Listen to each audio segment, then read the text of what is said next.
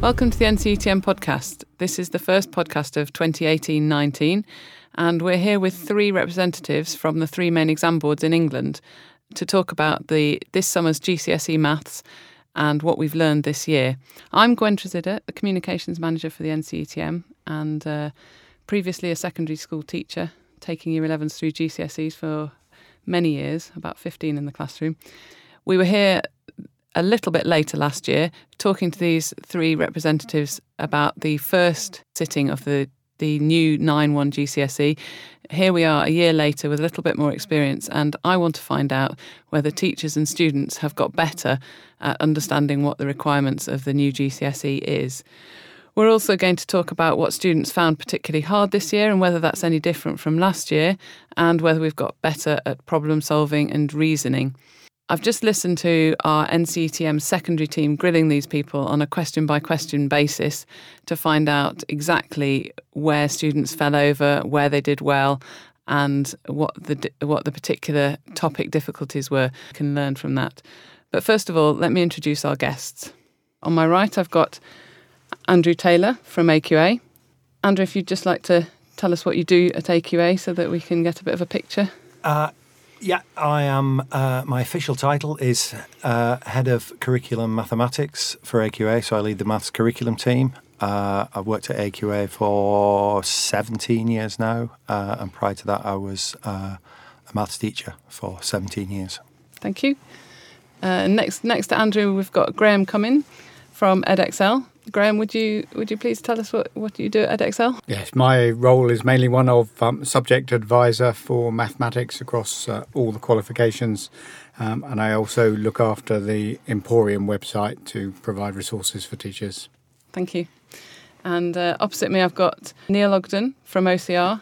And Neil, could you tell us what you do at OCR, please? Okay, I'm a subject advisor within the mathematics team, so been quite heavily involved in GCSE redevelopment, looking at the qualifications, done a bit on the A level recently.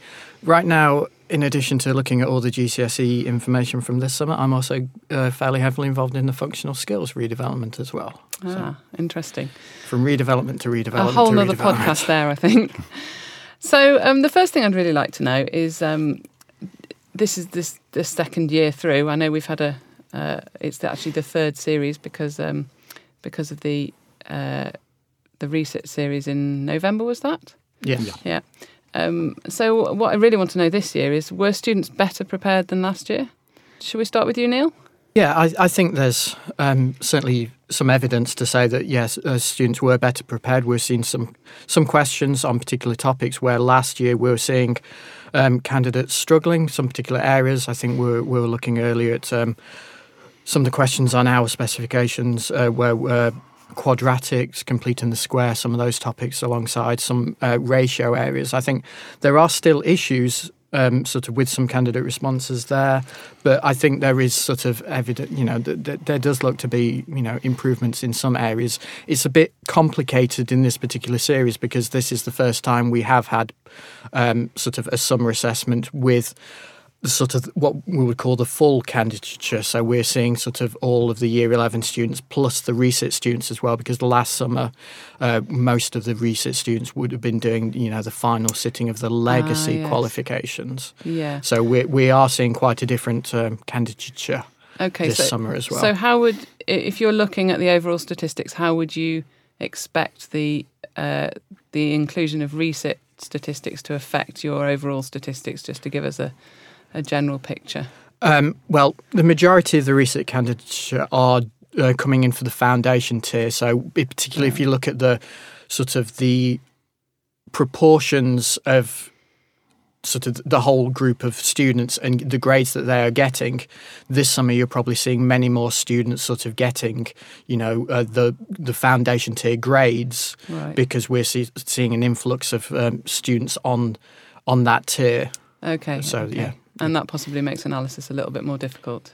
It means you've sort of got to go into all the figures and sort of tear things apart in an effort to find out the story, rather than just kind of take, the straight proportion sort of as they are published by all of the awarding bodies on the website, where say how many of your students got a 9, an 8, 7, etc. Right. Comparing those from this summer to last summer is complicated due for that reason. Okay. When we get to next summer, hopefully you'll see a bit more consistency. But at the moment, you've got to look a bit deeper. Right. So if you've seen the grade 4 figures go up on the board's websites, that's what you'd expect. Yeah. There's going to be sort of differences and fluctuations around that different group of students that's sitting the exam this summer. Right. Okay. Graham, would you say that your students were better prepared this summer? I think there is some evidence that they have been better prepared, yes, and I think that's through seeing a couple of examinations through. There are different styles of questions. I think specifically, I've looked at foundation, there's a bit of equation solving that's been better. Standard form questions been answered better, and I hope over time, because it's quite recent since the exams, but I hope over time to find a few more examples of those. Students and perhaps teachers always seem to be better prepared if they've seen a style of question in a past paper. Interesting. It's when it's something that's unusual, that it's still difficult. And I think we've seen that in the problem solving, is that there's still perhaps an issue where a question is unusual. It's more about the resilience of the student and their attempt to try and get something from the question than feeling familiar about something they've done in the past. So there's still, I think, some problem-solving questions where we could see some improvement, but they are difficult to anticipate. So would you say that the message from that perhaps is that with the new qualification, doing endless past papers is less valuable than with the old qualification? Do you think teachers need to be finding unusual scenarios, unusual questions for students, rather than just saying, if you've done all the past papers, you won't see a question you haven't seen before? Yeah, I don't think that the past papers carries you through everything.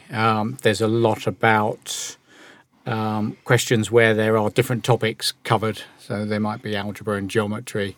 And that really does test the understanding. It tests how you are going to apply certain topics in a different way or in an unfamiliar situation. And I think that's the heart of the reforms for the GCSE, was to encourage students to be able to do that. So if teachers can work through that sort of question, I understand teachers will say, where do we find these sorts of questions? And some we may have to make up, and some the exam boards will provide.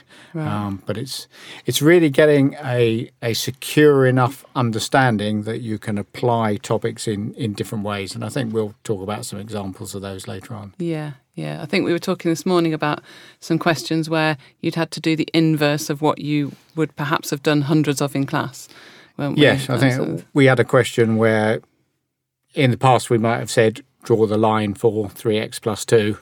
This time around we had the line 3x plus 2 and you had to find the equation of it. And Right. students did find that quite difficult, trying to do it the other way around. And I think the message here is, if they really understand the topic through and through, then their understanding is more malleable, isn't it? Yes. Yeah. Yes. Okay. Andrew, moving on, could you say for AQA whether your students were better prepared this year, do you think? Yeah, I mean, thinking back to what Neil was saying about the difficulty of seeing performance because of the large proportion of post-16 students, particularly in the foundation tier. So it's perhaps easier to do a like-for-like comparison with the higher tier.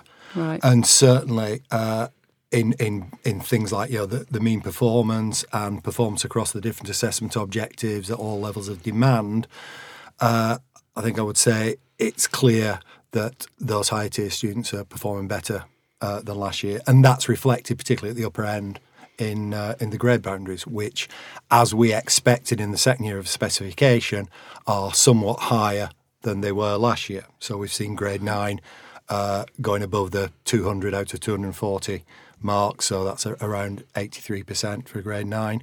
And what was it last year? Now you're asking me. It was 189 out of 240. Okay. So I'll leave the listeners to work that one out as a percentage. So it got by 4 or 5%, I guess.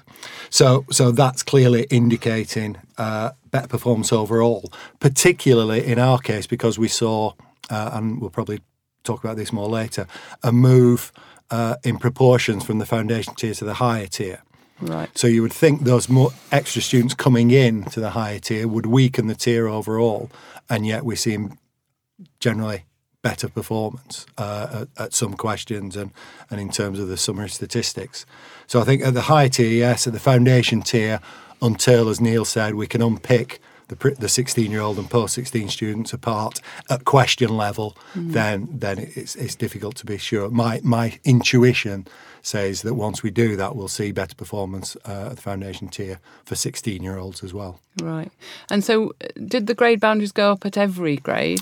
Or are you talking particularly for us, about top grades? they were particularly grades 6 to 9 in the higher tier. A little bit at grades 4 and 5 in the higher tier, and I think foundation tier grade 5 went up by about 5 marks, and the others were either 1 mark or the same. Okay.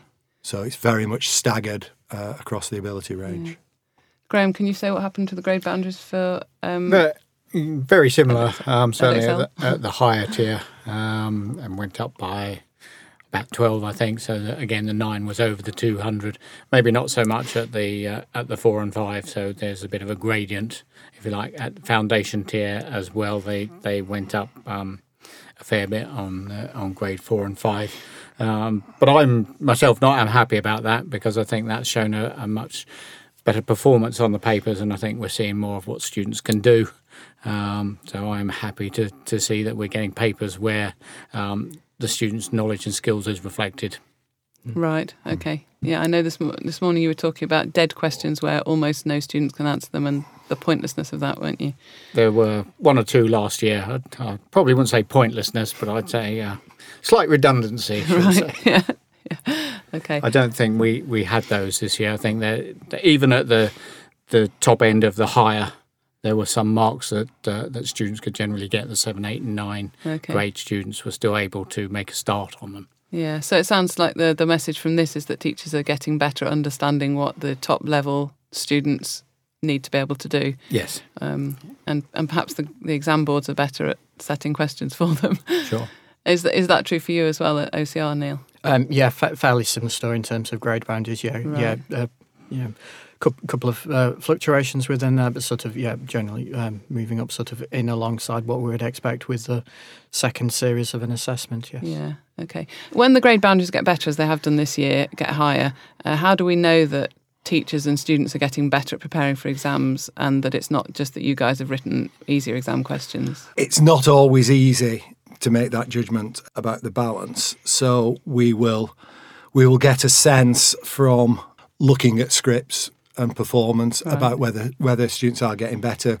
We get a strong sense from the examiners themselves about their views about whether the paper is easier or harder than last year. Basically, we go back to the statistics and the expectations, and if those expectations are met with a higher boundary, and if every other indicator suggests that the papers are, and it's a very difficult thing to do, but broadly of the same demand.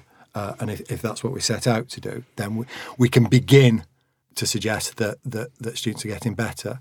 But of course, that is quite judgmental. It's a bit subjective, and therefore, in the future, ultimately, it will be about Ofqual and their national reference test, which is intended to be a kind of barometer of the mathematical ability of the nation, that will be able to make very robust year-on-year comparisons about the quality of students in mathematics. And that's something they're working on now, isn't it? That's something that has been being run for 2 years. Oh, okay. But the information from that hasn't yet been used in informing our awarding. Right. I believe, though I'm not certain about this, the expectation is that it will be used certainly by 2020. So I imagine there may be some form of live piloting next year. That's guesswork on my part. So. Okay. Right. Can we talk now about difficult topics? What are the topics that students find challenging? I know last year you mentioned algebra and you mentioned ratio and proportion. Are we still seeing the same things? Are those still the things that students are tripping up on? Neil, would you like to start? Yeah, think it's fair to say that when you sort of look at the different content areas across the GCSE content, if you look at how candidates are performing in terms of the raw marks that they're picking up in the questions, algebra and the ratio proportion rates of change topic, they do seem to be the ones that students seem to be struggling at more. There is sort of a balance as well, because there are a number of questions on the new specifications where different content areas are being brought together as well. And I do think that ratio and algebra are two areas that do commonly get sort of bundled in with other questions, other topics, and brought in with there as well. So there is a bit of a balance coming through. But certainly when you look at how students are performing in the content areas, they are areas that students are struggling at, and that was the case in the 2 assessment series that we saw last summer as well. Right. That they seem to be, areas that students are struggling with sort of consistently, or at least over the last sort of 1 year, essentially, of the assessments that we've had. Okay, and the expectation of understanding of ratio and proportionality and multiplicative reasoning has it's a larger part of the curriculum now, isn't it? But I think there's also it's important to make clear that we're not just talking about the topic ratio that involves simplifying a ratio and dividing in a given ratio, but we're talking about something that underlies a lot more topics, aren't we? Yeah. I mean, if you open up the DFE content document for the ratio, proportion, rates of change area, there's 16, 17, 8, there's quite a few statements in there, and it is quite a lot beyond, ratio. Yeah. I mean, there's things like units in there, compound units coming in as well, and there's quite a bit in there. So that is sort of to be definitely paid attention to, and the fact that for this new assessment there is indeed its own section within the content document as well. I think that kind of like really puts the finger on how much it's sort of come up within this new assessment. Because previously ratio or proportion, they're all just within the number.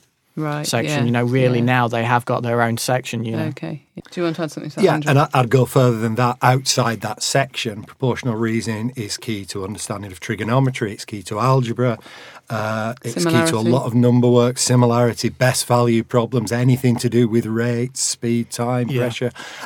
So it absolutely pervades the whole of mathematics at this level. And, the student who really understands and can work deeply with multiplicative reasoning, and I said it right for once, will be successful at GCSE. And you say at this level, but actually these bases are laid down in Key Stage 3 and in primary school, aren't they? So, this understanding of multiplicative relationships, I think, core to a lot of the GCSE content is what we're seeing. Graham, do you have anything to add to that? Yeah, I'd say algebra and ratio, and always algebra, and there are still complaints from A-level teachers that students are not coming through with strong enough algebra, and it has been beefed up in the new GCSE, and there is more emphasis on it, and some of the questions are more challenging, I think. So that's the challenge to rise to, I think, is to get students to that level of skill with the algebra. But at the other end, things I've seen, and whether it's just slips or conceptual understanding, is particularly around fractions, whether that's numerical or algebraic, but particularly numerical adding or dividing or multiplying fractions. And percentages sometimes. There seems to be not the strong understanding of percentages that we would hope. And that does turn up in quite a lot of questions. So that's something I think we've seen this summer. And in terms of the types of questions, I think last year you were talking about show that questions, and you were talking about problem solving and reasoning. Are those still causing problems, or are students getting better at those? Andrew, do you want to go first? Yeah. So what jumped out at me when I was looking at questions that didn't perform well for their place in the paper, so not necessarily the hardest questions, but questions that unexpected in terms of performance, absolutely echo what Graham said about fractions. Can I quote that question? Go for it. So the first question on our first paper, the foundation tier, was work out a half times 5. And only 39% of the foundation candidates got that one right. And similarly, there are other questions around fractions, converting fractions to decimals, that unexpectedly proved to be unexpectedly difficult for students. And also, at the higher tier, the difficult algebra performed as expected, and the strongest candidates are clearly good at that. But some of the lower demand algebra questions surprised us at how poorly they performed. There was one about simplifying an expression, and a lot of students got the order of operations wrong in that, which was surprising at the higher tier. But at the upper end of the higher tier, I think it was those meaty reasoning questions that, as we would expect, proved to be the most challenging ones. Do you at all try to start with a really gentle question? When I looked at the papers earlier on, I was a bit shocked by some of the question ones. I was a bit like, oh, that would have upset me if I'd opened the question paper and found that. And that was not what I'd want in an exam. Is there any attempt to do that? Was that a mistake? There is. I mean, we always start with 4 multiple choice questions, and one of the reasons behind that is whether students get them right or wrong, at least we hope they're going to answer. So they won't be not attempting any of the early questions.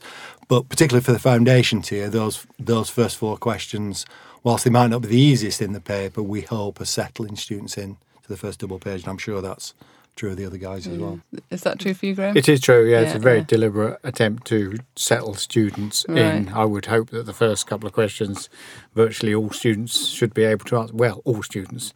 Never turns out that way, but I would like it that all students can answer the first few questions. And we have deliberately tried to, in say about the first 6 marks or so, 6 questions or so, made that something that we think all students should be able to make an attempt at. Yeah, and is that true for OCR? Oh, yeah, definitely. Always starting with, what we believe to be the most simple questions, but there are certainly always things that catch you out. I think question 1 on one of the foundation tier papers this summer was a question about order of symmetry in a regular octagon, and I think many of the examiners felt that'd be a decent question 1, but when we actually looked at how students were coming out of the assessments on that, we sort of saw that unfortunately 1 out of 10 foundation tier students weren't doing anything at all with that question. They were just giving a blank answer space, and less than 50%, just under 50% of the students picked up the mark for that, just about, or symmetry on a regular octagon, which we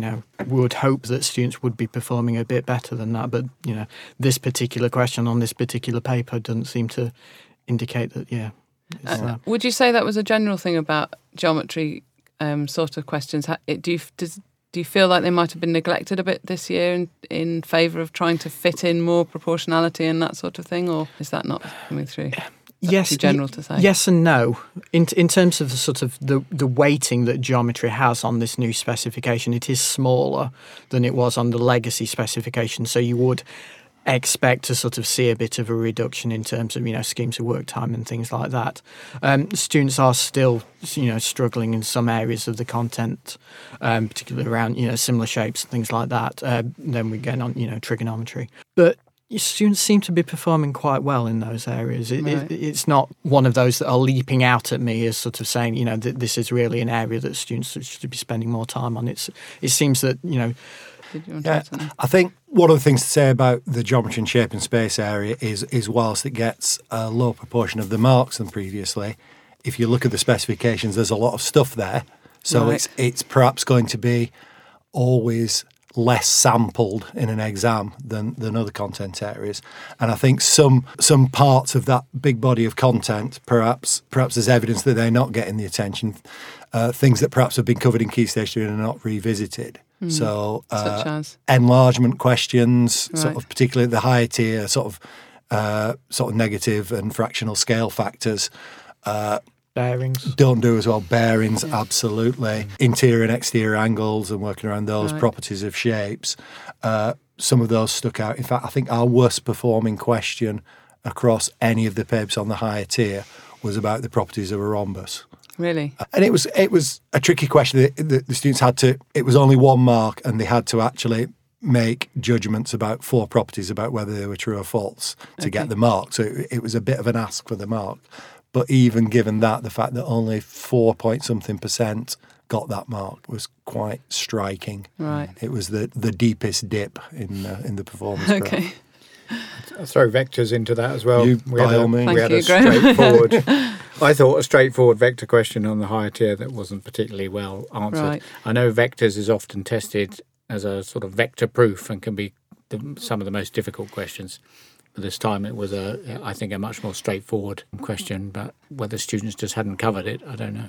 Okay. And I wonder if that's a theme emerging, because in relation to algebra and now vectors, Graham and I have said similar things in that what we believed were lower demand questions on some of these topics weren't performing to expectations.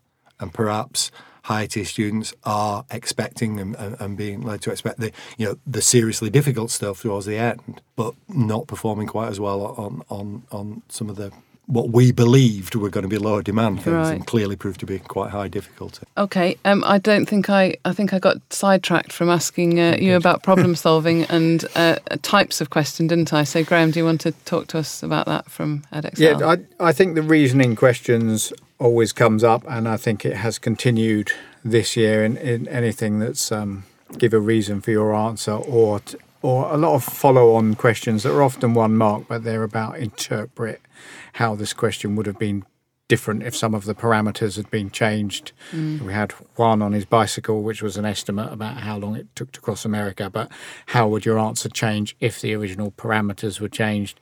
A trigonometric one where how would your answer be different if you change the length of the hypotenuse? And students do find those difficult to deal with, to be able to approach and give a descriptive answer. I know a lot of students think there should only be numbers on a maths paper and written down, but part of the reasoning and the interpretation is to follow up what you have done, show how the maths you have done applies, or tell you what it means. And those are still difficult areas, I think. Yeah. And what about you, Neil? Have you got anything to add to that, or was it much the same with your students? Yeah, or similar stories. I think making, evaluating assumptions is a very new area of this new specification. I don't really think that we saw many questions on sort of that area. Looking in terms of sort of reasoning and problem solving, I've done the same sort of number crunching and analysis of the different assessment objective types. So the different types of reasoning, different types of problem solving that we are required as awarding bodies to set questions on. I've done the same analysis this summer as I did last summer and last November as well. And there's a bit of a consistent story coming through that within reasoning, in each of the 3 sets of assessment that we've had so far, last summer, November, this summer, within reasoning, it's the show that questions that continually seem to be giving students more of a headache. Within problem solving, for both foundation and higher tier, it seems to be the questions where students are required to translate problems into a series of processes. And then for foundation tier only, those questions where students are required to bring together different areas of the content, which is kind of what I was alluding to earlier in these questions about maybe bring a bit of algebra and number together, or, things like that to actually solve a problem and things like that. Higher tiers seem to be getting on quite well with those, and that is one of the really quite distinct things that's coming out from between the 2 tiers. A lot of these things we're sort of able to tell quite similar stories for both foundation and higher tier students, having different similar struggles, obviously with different bits of content, but, similar threads. But this one does seem to be, jumping out at me as being consistently over the last few assessment series, something that foundation and higher tier students are reacting to quite differently. Right. There's a couple more areas I want to ask you about, so we must keep it brief now. We're running out of time. I'd like to ask you about social media and how much you look at social media and how much that might influence what you do next year. And, do you get anything useful from reading the tweets that people tweet after they've sat the exam, and is it different from students and teachers? Does anybody want to come in on that, Andrew? It's certainly different from students and teachers, and I'd be appalled if teachers behave like some students do on social media. As far as student tweets go immediately after exams, then it's just the very public letting off steam that used to happen as kids come out of the hall, and I think we take much of that with a pinch of salt. It's sometimes amusing, sometimes gives pause for thought. If a surprising question gets focus, we might look at that and think about that. But I'm more focused on what teachers are saying about the examination, and whether that's about particular questions or the general sense of how their students felt about it, or how they felt about the papers. Right. That's what I'm looking for on social media.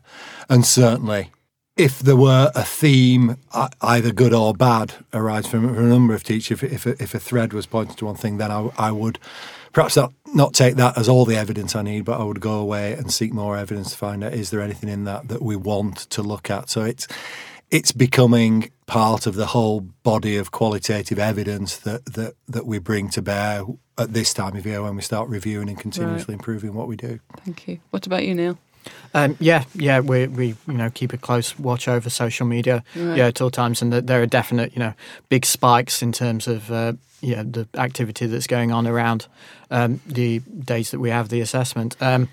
It's a mixed story. A lot of it, as Andrew says, is just kind of like students just kind of like letting off steam as they come out of the exam room. But there's definite things that we can look in and say, okay, well, is that something that we want to pay attention to? I think one of the things that students were most commenting on after this summer was some of the names that we'd chosen to give to some of the characters within the assessments. I mean, we'll have a character doing something or whatever, and we don't want to call everyone John or James or Sarah, or we're keen to work in a wide variety of names, but there were a few names in the papers this year that students really kind of remarked upon, and that seemed to be the big focus of a lot of attention. So I think that there's definite kind of like things to think about, and seeing if students do see a really unusual name and they're spending time afterwards talking about it on social media, how much time in the exam room did they sort of stop and think and question themselves about that? So do we want to kind of like maybe compile a list of names that students will then be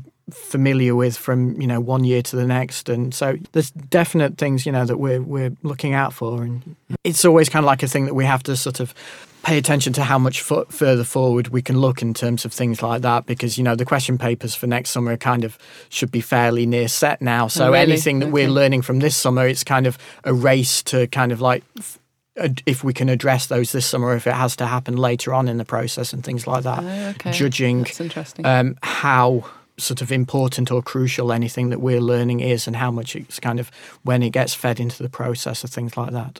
Graham, are you on Twitter all the time? Oh, definitely, yeah. I did learn one or two things, actually, and it's mainly about student misconceptions, I think, that were useful that come in straight after. Right. There was one question we had, which was essentially a scale drawing of a tennis court, and students had to work out the perimeter. And a number commented that this question didn't give them any information because it didn't give them... I think they were thinking it would be a scale diagram that they had to work up rather than to actually measure with a ruler. And quite interesting how that fell out, that a number felt they hadn't got it.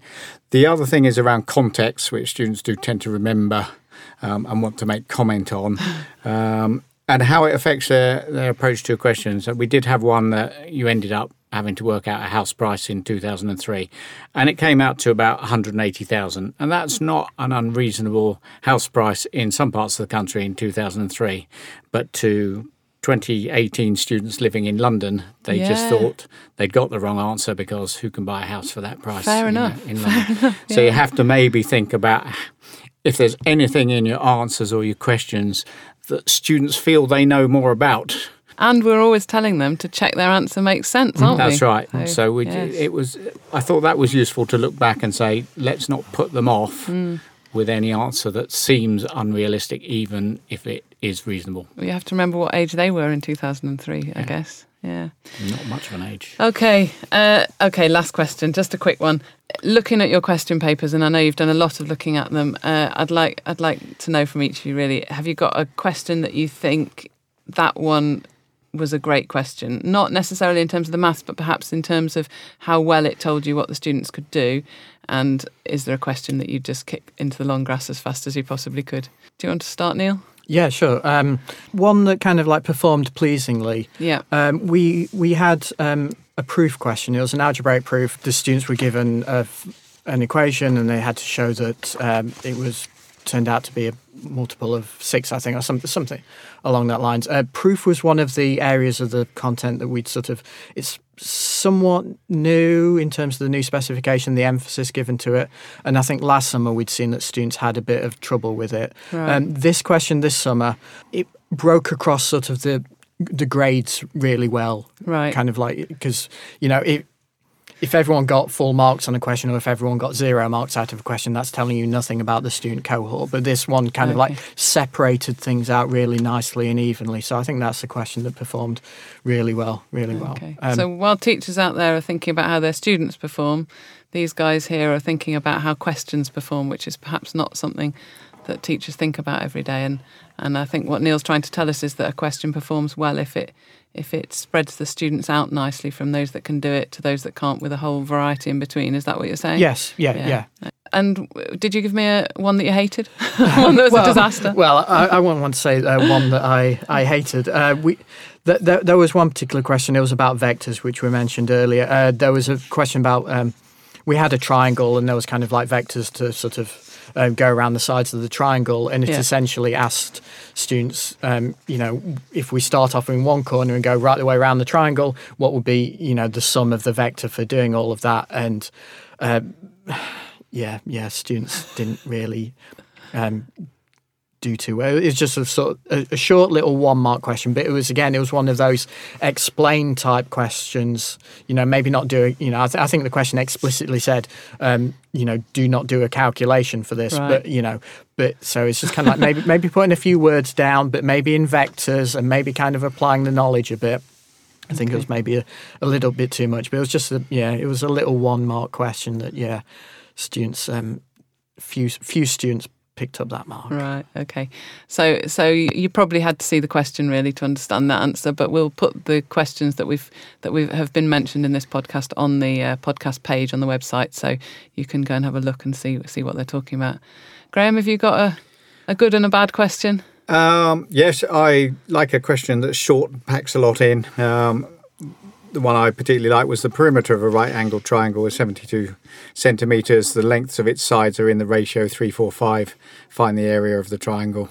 I think you could toughen that question just by taking the right-angled out, because you should be able to work out its right angle. But it's got the ratio in, it's got some geometry, it's got some Pythagoras in there. Right. Well, maybe not Pythagoras, but you've got to choose which sides of the triangle you're going to use to work out the area, and that performed quite well. So I think there was a fair bit there in a short question. Okay. And it performed well, that question as well, did it? Yeah.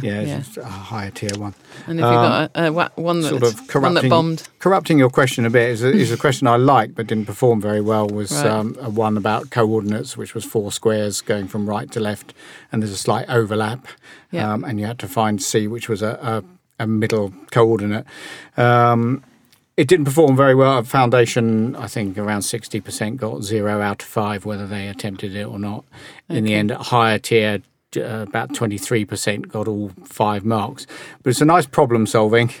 But I think a lot of students didn't know how to approach it. I think a lot of students assumed the middle coordinate was actually just a midpoint, and they drew a line that actually, if you draw it, doesn't quite work, but you could draw a slightly curvy line to get there and try and solve it that way. So I think there was a lot of misunderstanding about how to do it and maybe the first steps to take. And I think that's the crux of these problem-solving questions, is that students should be able to take a first step and be confident to take a first step and see if that gives them more information towards a second step and to answer these questions. But I think a problem we've seen with the problem-solving is that students don't know where to start, and they will just turn the page and lose many marks that way. Okay, so maybe something to be learned for teachers there, yes, but also perhaps something to be learned by the exam boards in terms of how to make a question something that you can get into. Andrew, do you want to? A question that I liked because it did perform well and it was on a new topic and what can be a challenging topic was a question we had on working out the area under a graph, which can be a very challenging topic, but we managed to write a nice, accessible question, still towards the end of the higher tier, that performed well.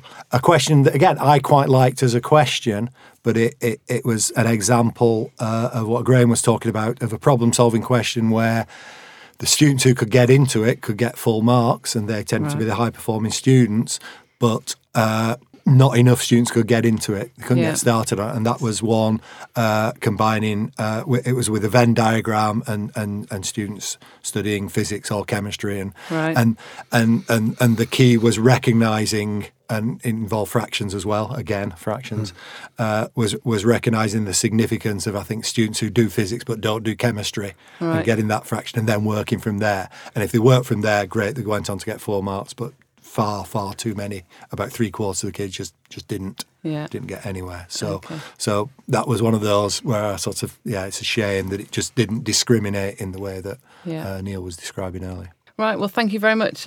It's been really useful meeting with you all. Let me remind you who we've got here. We've got Neil Ogden from OCR, Andrew Taylor from AQA, and Graham Cumming from EdXL. If you found this podcast interesting, please do subscribe to our podcasts. They come out every so often, every month or so.